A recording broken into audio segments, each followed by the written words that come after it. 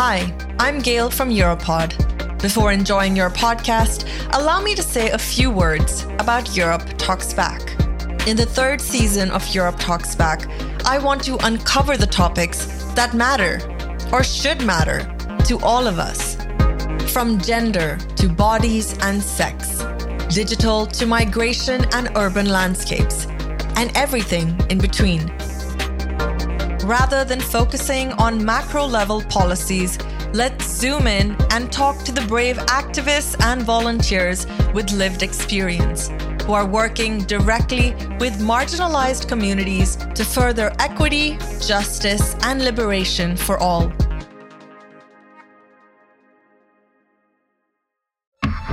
Europod.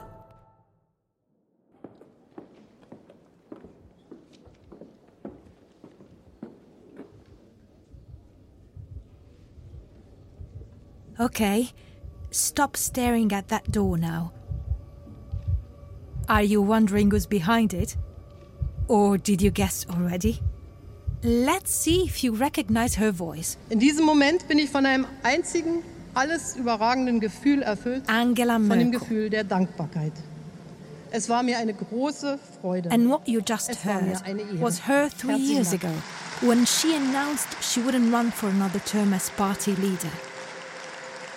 That's right, she's bowing out, after 16 years in power. It's hard to imagine though, right? Germany without Merkel? 'Cause she's basically all we've ever known. Jokes aside, you might be wondering how I ended up here and what I'm doing in Bundeskanzleramt corridors. So let's back up a little. I work for a paper specialized in EU affairs. A month ago, I moved to the Berlin office to report as a correspondent. And right now, all Germany's eyes are turned on one thing: the upcoming elections, which will designate the next chancellor and will sign Merkel's departure.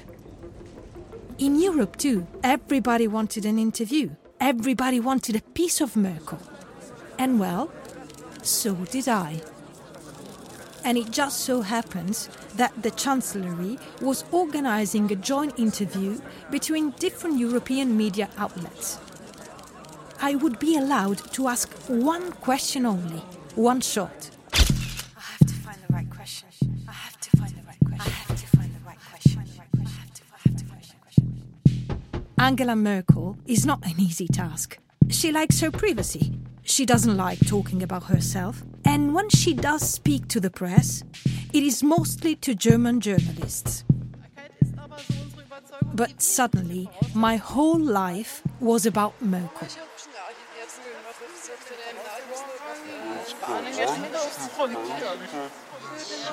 I try to understand how this woman became the prominent face of Europe and how she kept such an intangible and stable hand on power for so long. That was my angle, at first. But then I realized these questions were asked the wrong way. If Merkel is today the face of the European Union, it's because the EU as we know it may resemble her. It is a treaty of an enlarged Europe. She never put herself forward as a visionary of the future of Europe, and yet she shaped it. How did that happen? And in the end, who really is Angela Merkel? My job, while I wait for these doors to open, is to take you behind the scenes.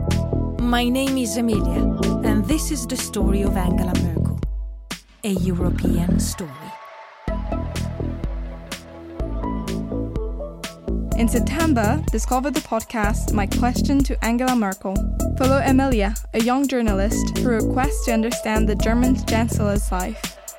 Based on a meticulous journalistic inquiry and on the testimony of several personalities like Alexis Tsipras, François Hollande or Jean-Claude Juncker, the series mixes facts with fiction.